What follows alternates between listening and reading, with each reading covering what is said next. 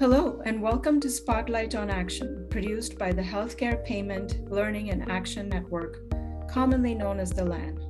I'm today's host, Aparna Higgins, LAN Senior Advisor and a Senior Policy Fellow at the Duke Margolis Center for Health Policy. The LAN is committed to transitioning more of our healthcare system away from traditional fee-for-service towards value-based payments and alternative payment models, or APMs. The LAN mobilizes payers, providers, purchasers, patients, product manufacturers, policymakers, and others in a shared mission to lower healthcare costs, improve patient experiences and outcomes, reduce barriers to APM participation, and promote shared accountability. Our Spotlight on Action series provides an opportunity to highlight the work of LAN members to effect positive change in our healthcare system. From leading APM adoption to addressing systemic disparities in both access and quality of care, LAN stakeholders are passionate about improving the healthcare system for everyone. Today, I'm very fortunate to be speaking with Health Equity Advisory Team, or HEAT for short, co-chair Dr. Marshall Chin. Under the leadership of Dr. Chin and Ms. Karen Dale, who was a guest on a previous Spotlight on Action episode, the HEAT recently released its first publication, a guidance document entitled Advancing Health Equity Through APMs. The full guidance document is available on the LAN website. Dr. Chin is with me today. Dr. Chin, welcome to the podcast. Thanks very much, Aparna. For our conversation today, I would like to focus on three critical topics that have also been the focus for the HEAT and were featured at this year's LAN Summit. Those topics are the HEAT and its work with health equity and APMs, and APM care redesign. But before we jump in and talk about those topics, Dr. Chin, we'd love to hear a little bit more about your background and your research on health equity. Thanks, Aparna. I'm a general internist at the University of Chicago, primary care physician. I see patients in the outpatient setting, as well as about a month out of the year, I'm in the hospital attending on the general medicine wards.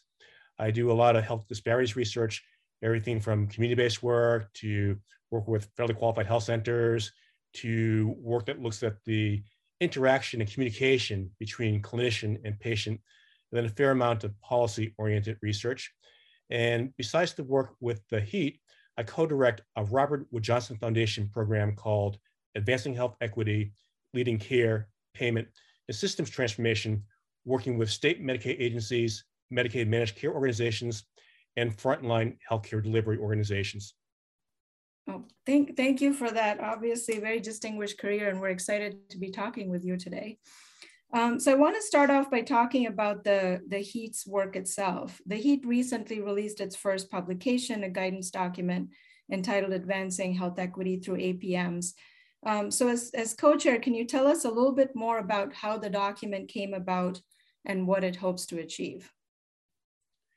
Over the past 3 years, advancing health equity has become a much higher priority for the LAN and CMS. And so LAN, about a year ago, created the HEAT, which is a diverse committee of equity experts from many of the different stakeholders. And the job of the HEAT is to help guide the LAN in its equity work.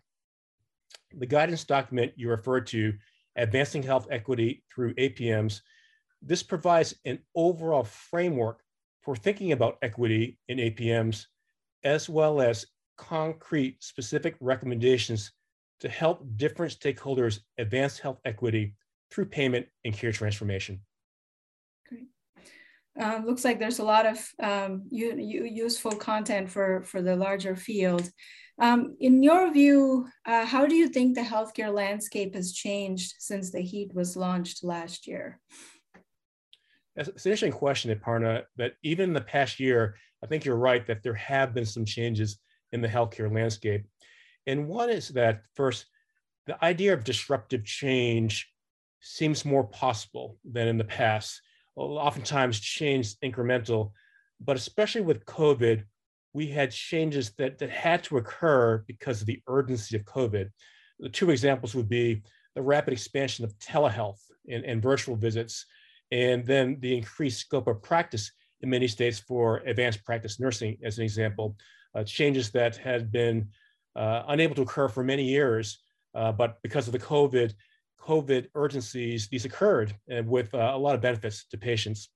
A second change I would say over the past year is that I think both in our country as a whole, and then specifically within healthcare, there is increased recognition of the importance of addressing structural racism and having an anti-racist approach as part of what we do if we really want to advance health equity.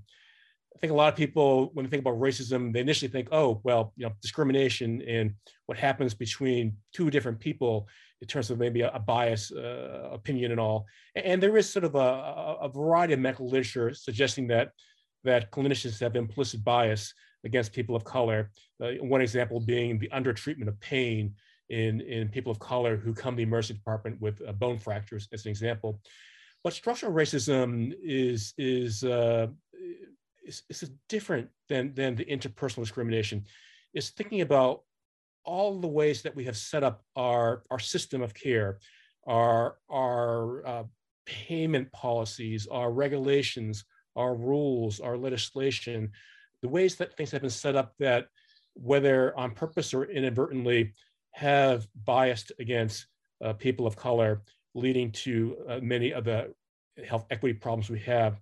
So it's important to address both issues, both the implicit bias at the individual level, and then the structural racism, structural inequities we have built into our systems of care. Okay. I want to come back and sort of talk about that when we talk more about APMs and their role in health equity. But just sticking on this topic of COVID, since you brought that up, obviously, it has exposed many of the inequities in our healthcare system. So can you talk a little bit about, and you mentioned disruptive change, so can you talk a little bit about how the HEAP can use this data and this moment that we are all in to further health equity for all populations? As you mentioned, Aparna, this is a special moment in our country's history, that there is this window of opportunity for significant change. Advancing health equity is a matter of will, that we actually know a lot about how to advance health equity. But to be frank, advancing health equity simply has not been a high enough priority for our nation as a whole, or for those of us in healthcare. There's a famous quote from Martin Luther King Jr., where he said that the arc of the moral universe is long, but it bends toward justice. And again, this is one of those special opportunities we have where that movement towards justice, that movement towards health equity can be faster than in the normal era. So your specific question about data. So data are critical because if we can stratify healthcare quality and outcomes data by social risk factors such as race, ethnicity, insurance status, rural versus urban, gender, sexual gender minorities, a variety of different factors. If we can then stratify those quality and outcomes data, we can identify disparities.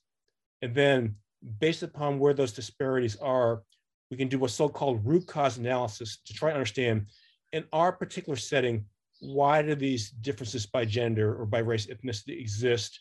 And then the solutions we have then to address those inequities need to be geared towards addressing those root causes in your particular setting. That everything is sort of context specific, that what may be affecting things here in Chicago may be different than North Carolina or Washington. So that local root cause analysis has to be done looking at the data, and then the intervention is designed to address your local root causes. Okay. If I wanted to follow up on a couple of points you made here. So one is you talked about how we know a lot about how to address health equity, but it hasn't sort of been a top priority for a lot of institutions. Obviously, that's changing now. But can you talk a little bit more about some of the other challenges in terms of implementing effective health equity initiatives in or through APMs? Mm-hmm. Well, this is one of the reasons why I think that the work of the LAN and the HEAT are so promising and exciting. Frankly, money has been a big barrier, that right now there isn't a great business case for advancing health equity, that the way the current payment systems are set up, really don't have equity as a goal. And so a clinic or a hospital set of providers, well, they're playing by the current rules of the game. And those are the ones that they need to do to stay afloat financially. Imagine that we had, through like the work of the land, APM set up where equity was a specific goal, and that organizations were rewarded and incentivized to address equity and doing the right thing, doing these types of care transformations that can effectively address and improve equity, were the ones that were supported and rewarded by the current healthcare payment system. Well, then I think we see a big change, because the vast majority of people within healthcare, they want to do the right thing. They want to do well by their patients. They want to do well by their communities, no matter who a patient is. And if they are supported and given the resources, and the system is set up in the way that that enables them to do the right thing, I think the vast majority of people and organizations will do that. Okay. So given what you said about, now it's a priority and making sure that there are the right payment structures to help, incentivize people to address health equity. Could you talk a little bit more about, the guidance document and how the HEAT is helping address some of these challenges? So the guidance document tries to both provide a big picture framework for everyone, as well as to starting to dive down into details of important areas. And so on a big picture level, one might say that it's not just payment reform for payment reform's sake, that you don't want to be like a chicken with his head cut off, just running around and trying things willy-nilly without thinking it through, of that it's payment reform that needs to support and incentivize those care transformations that holistically address a patient's medical and social needs to advance health equity. So in some ways, it's this connecting the dot aspect. So the document then concentrated upon two initial priority areas. What does care look like that would do that? So what is this good quality care? And so these would be things, for example, that do think about a patient holistically, do address the medical factors and the social factors that impede a patient's best outcome. I mean, any clinician here rapidly learns that, well, we got to address the medical factors and the social factors, otherwise that patient's not going to go as far as they can. And then that have a very sort of patient-centered approach where we are tailoring the care that individual patient. And so there's a series of then principles regarding what makes it then sort of a patient-centered approach that truly will advance health equity. So a culturally competent approach, for example, culturally tailored approach. Mm-hmm. At the same time, besides the care part, the document spends a lot of time talking about, well, how should we start thinking about payment? I would think about payment in terms of like three major buckets. One is like, well, what can be done with payment to, again, incentivize advanced health equity? So one can think about value-based payment programs, pay-for-performance programs that explicitly incentivize, for example, reducing a disparity in outcome between a more or less managed group. A second area of payment I would think about is, well, what I would call infrastructure. So one of the wonderful things about APMs is that through different type of funding mechanisms, you do have the ability to have upfront money that can then be used to invest in what I would call like infrastructure to address health equity. And these could be things like team-based care or community health workers, which typically aren't reimbursed by many payment systems, or beefing up the data systems you have to be able to, for example, screen for social determinants of health, to be able to have the data systems to help link to appropriate partners in the community that can help with the social determinants, feedback loops so that the healthcare system then knows what's being done to address that patient's social needs.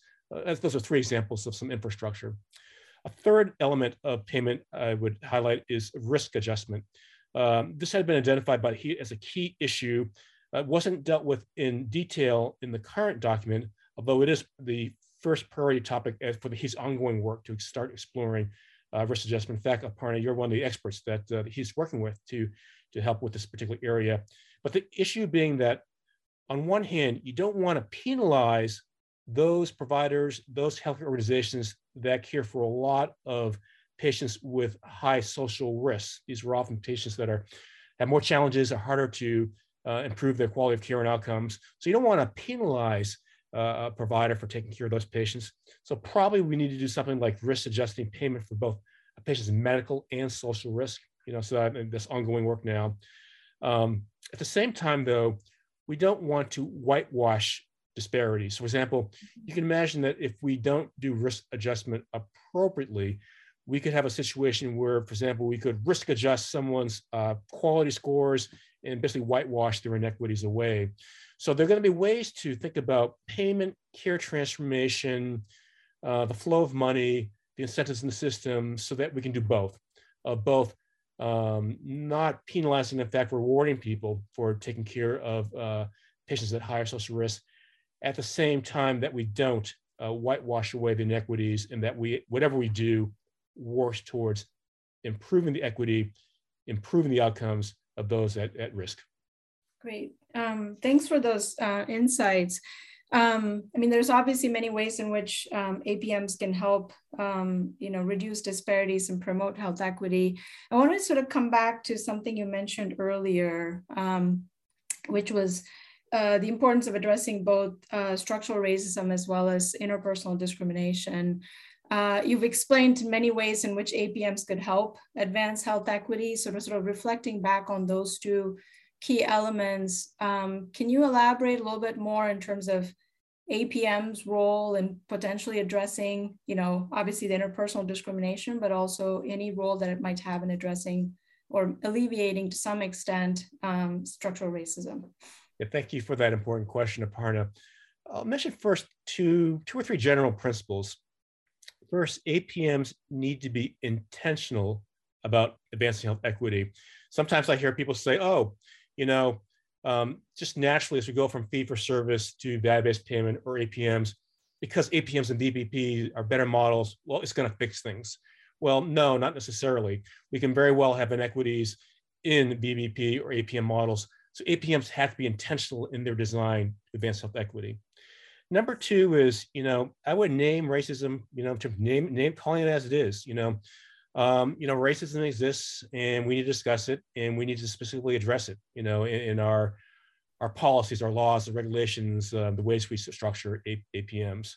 It's in some ways it's like the first step to having that discussion, both nationally as well as internally within your organization about issues of equity or issues of racism. A third element is that we need to truly be patient-centered, community-centered, and have the community and patients at the table for these discussions and in the sharing of power as we develop and implement these interventions. So, a lot about inequities and racism has to do with understanding the lived experience. That we have a very sort of divided country right now, and I think that the only way we have a chance as a country is if we basically have the sharing of stories, the sharing of experience. I think most people are good people. And then when they really hear about something in terms of a concrete person who's in front of them, as opposed to an abstract concept, it hits home.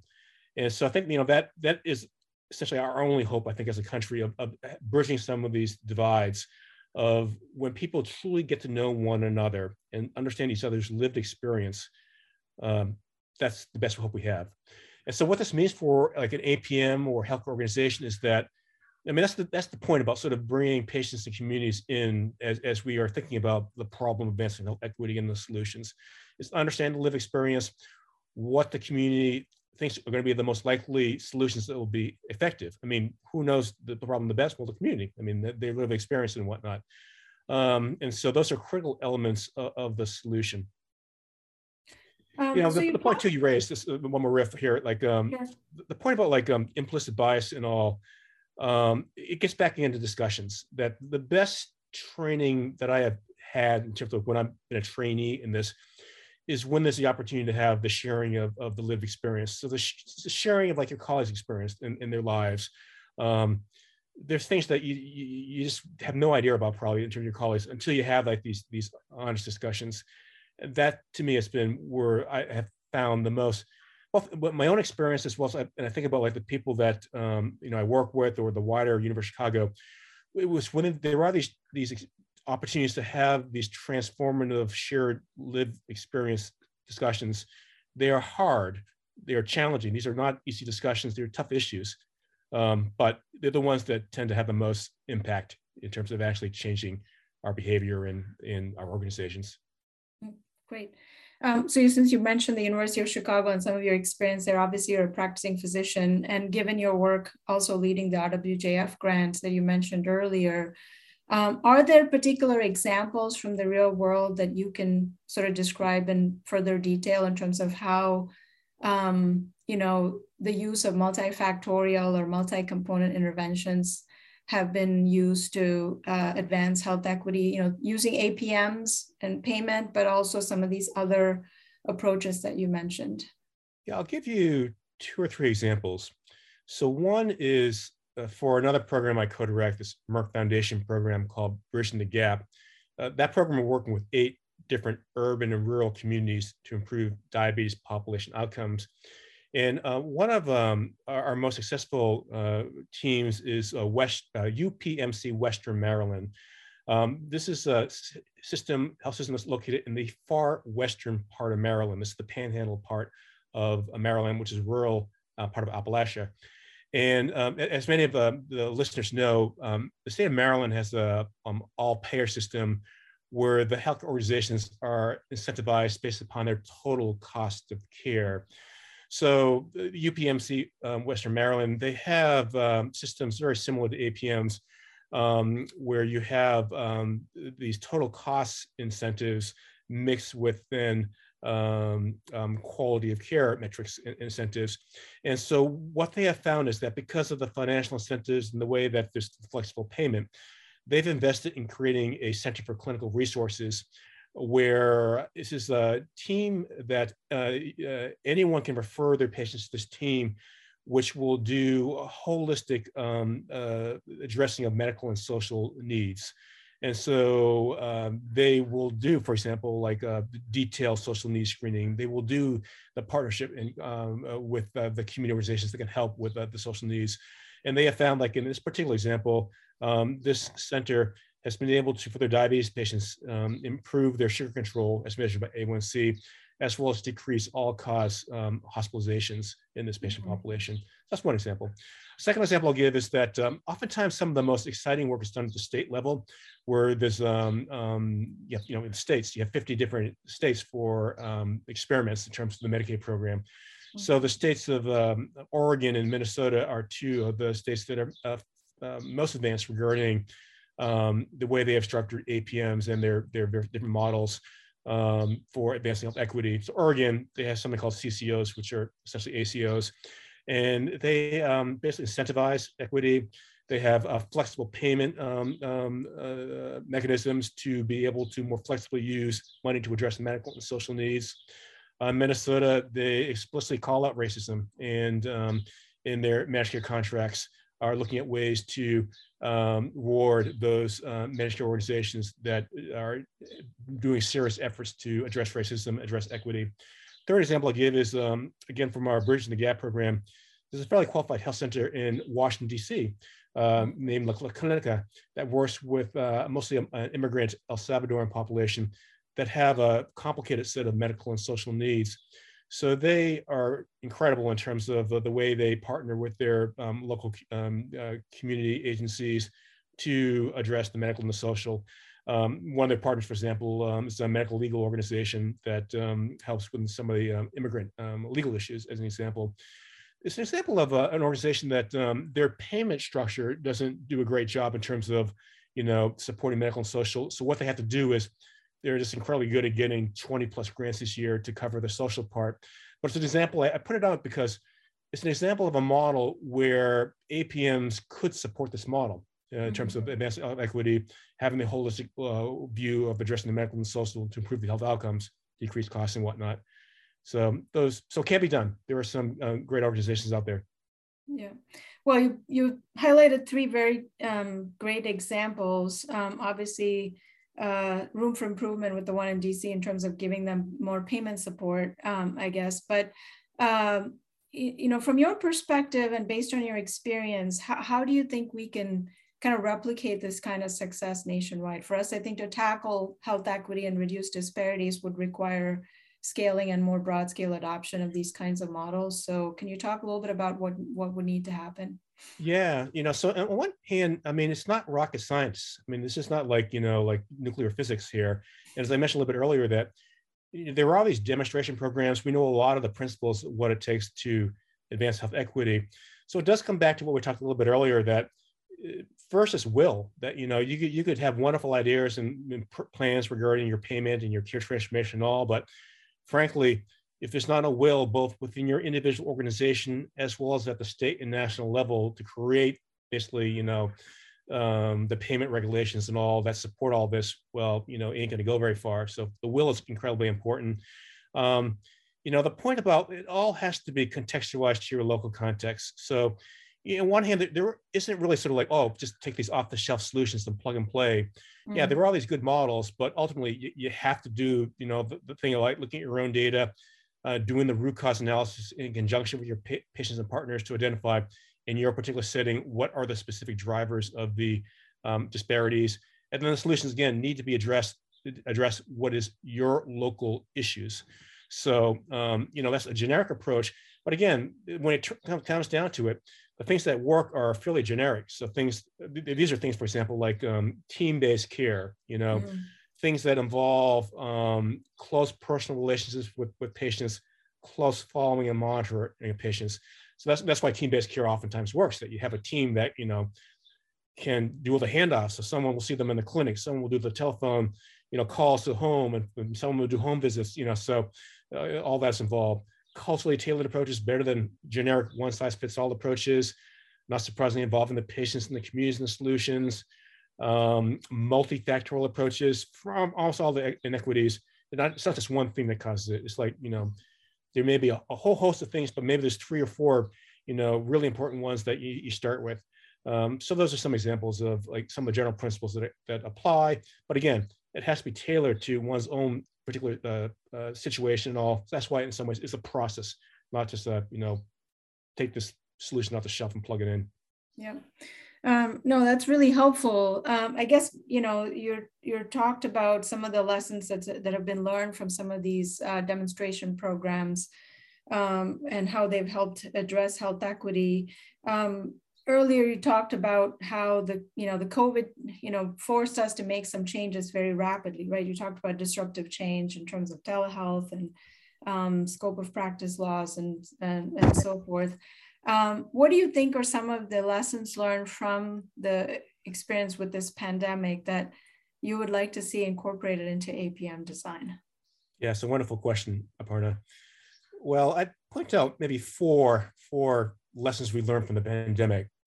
So one is that we need to be intentional about designing our solutions to advance health equity. So I think we found, for example, like the rollout of the COVID vaccine, where equity, frankly, was not prioritized highly enough. We had the national guidelines that didn't lead to inadequate allocation of vaccines or systems and processes to get vaccines equitably in the community. Mm-hmm. So the point being that we need to intentionally design APMs to advance health equity. It goes along the line with the APM's vision regarding its role in population health, the ethics of serving the community, and the social justice imperative we've seen with COVID and in general with healthcare. A second lesson from the pandemic is that we need to address social determinants of health. Oftentimes the medical parts of the problem are the easier problems to face, as opposed to some of the social determinants of health we found, like for COVID, and the need to think about a patient holistically in terms of their medical issues, their economic issues, their health beliefs, if we're going to, in this case, for example, get communities vaccinated. A third is behavioral, and so that and any of the clinicians here know that behavioral issues are such a heavy component of many of the patients we see. There's this famous quote from Francis Collins, the most recent NIH director, which some people may not have heard of yet, where he said that he was asked, well, now that you've finished your term as NIH director, is there anything you wish you would have done differently? And one of the first things he said was that, I really wish I had put more money into the behavioral science research. And I think it was coming from his perspective and having to deal with COVID and seeing, well, all this vaccine hesitancy and all. Mm-hmm. And, again, like any clinician will say, well, yeah, thanks for coming to the club a little bit late, but great that he came to that recognition that, again, what any clinician or person sees right off the bat, behavioral issues, just such an important part of overall health.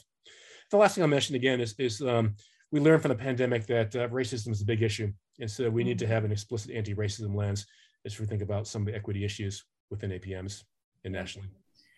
I want to pick up on something you said, which is, the importance of addressing social risk factors, right? Ensuring, transportation, housing, access to nutritious food and so forth.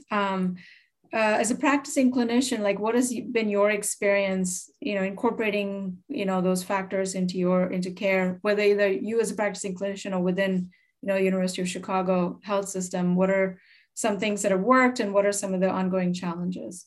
Mm-hmm. So when you hear this term social determinants of health, I would think about it on two levels.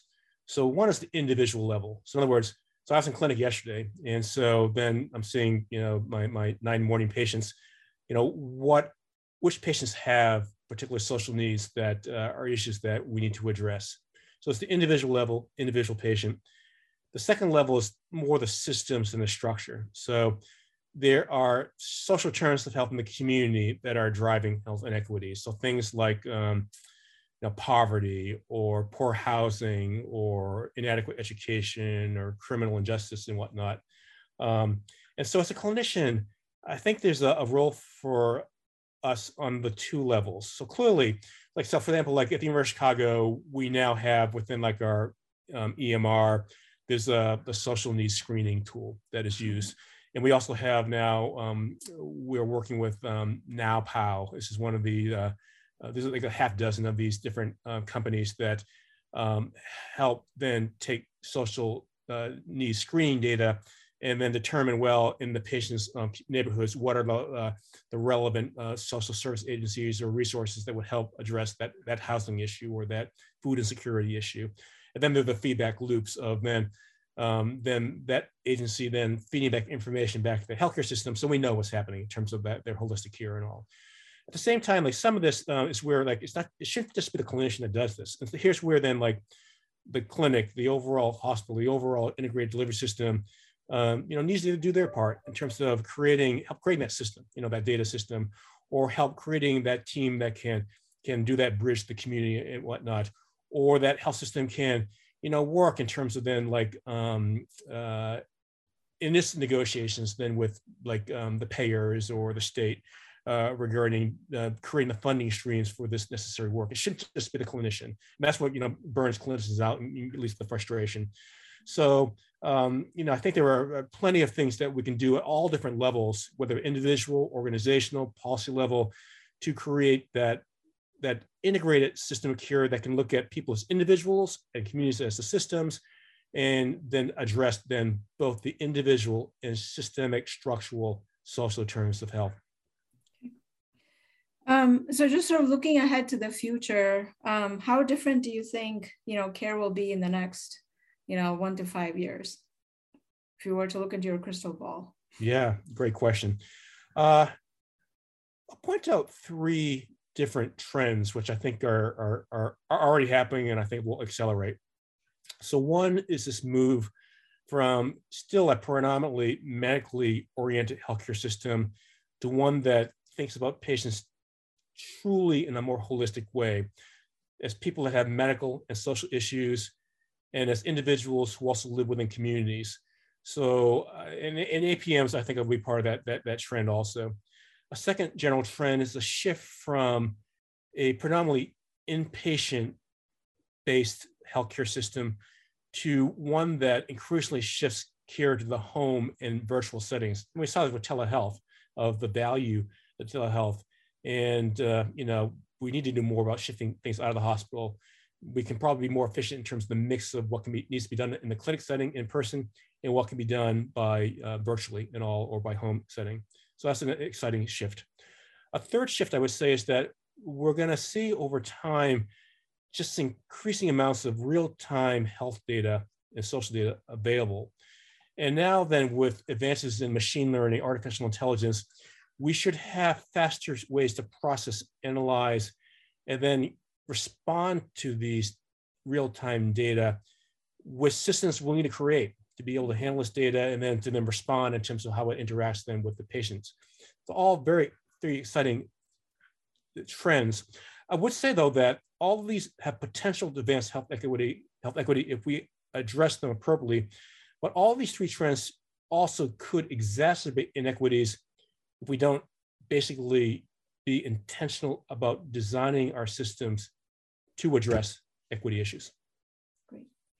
I know we've covered a lot of ground today. Is there anything else that we didn't cover that you would like to take a few minutes to address? Yeah, I just like to harken back to what we talked about at the beginning of Aparna, of how this is really a special time in our country. We got a lot of challenges, and there's a lot of threats to our country and our democracy. At the same time, there is one of these opportunities for transformative change, I believe, in our healthcare sector generally, and specifically for advancing health equity. This will require both local leadership. So I know that many of our listeners are leaders in your own organizations, so it will require local leadership. And it's much easier for us as local leaders if there's wind behind our sails at the state or national level. So for example, national efforts like the LAN or some of the CMS's new efforts regarding equity or the work of the HEAT all have tremendous potential because they can be so synergistic and to support the local leadership with what they want to do anyway in terms of providing the best quality care to advance health equity. So there is a tremendous opportunity for the LAN and CMS here. And so I urge everyone to work both locally as well as nationally, such as through the LAN, to advance and synergize our efforts regarding health equity.